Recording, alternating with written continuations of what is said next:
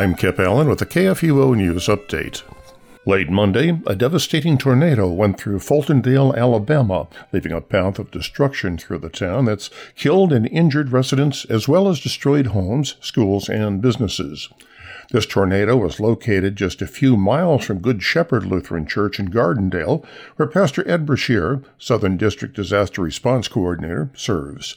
Kathy O'Day, Lutheran Church Charities Director of Disaster Response, spoke to Brashear, who's been checking on congregation members and will be assessing damage in Fultondale as soon as responders say it's safe to do so. He and his alert team began working early Tuesday morning, helping a congregation member remove a tree from the roof of their home. LCC alert chainsaw teams are on standby to deploy and assist if requested. At a time when the demand for nurses in Central Texas is surging, Concordia University, Texas in Austin welcomed 288 new students so far this year to its traditional and accelerated Bachelor of Science in Nursing programs, but they didn't report to the main campus as usual. In August 2020, under many COVID constraints, the university opened its doors to its Austin Nursing Satellite Campus.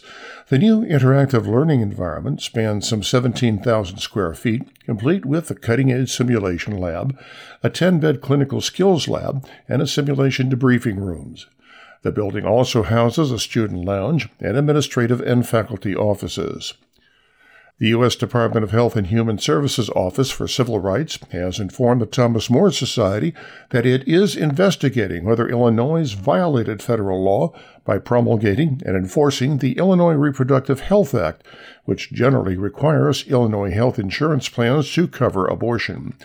A January 19th letter to the Thomas More Society from Luis Perez, Deputy Director of the Conscience and Religious Freedom Division of the Office of Civil Rights, states that the Office for Civil Rights has reviewed the Thomas More Society's October 2019 complaint and is investigating whether the state of Illinois, which receives various funds from the Department of Health and Human Services, complies with the federal Weldon Amendment. Specifically, the Office for Civil Rights is investigating whether Illinois, through its Department of Insurance and Department of Central Management Services, is discriminating against health plan issuers and plans that would offer health coverage, limited or excluding abortion coverage, but are prohibited from doing so by the Reproductive Health Act. An assisted suicide bill is being considered in Connecticut, and it faces opposition from disability rights activists over what they contend is a lack of safeguard against the abuse of vulnerable populations, such as the elderly or the disabled. This has been a KFUO News Update.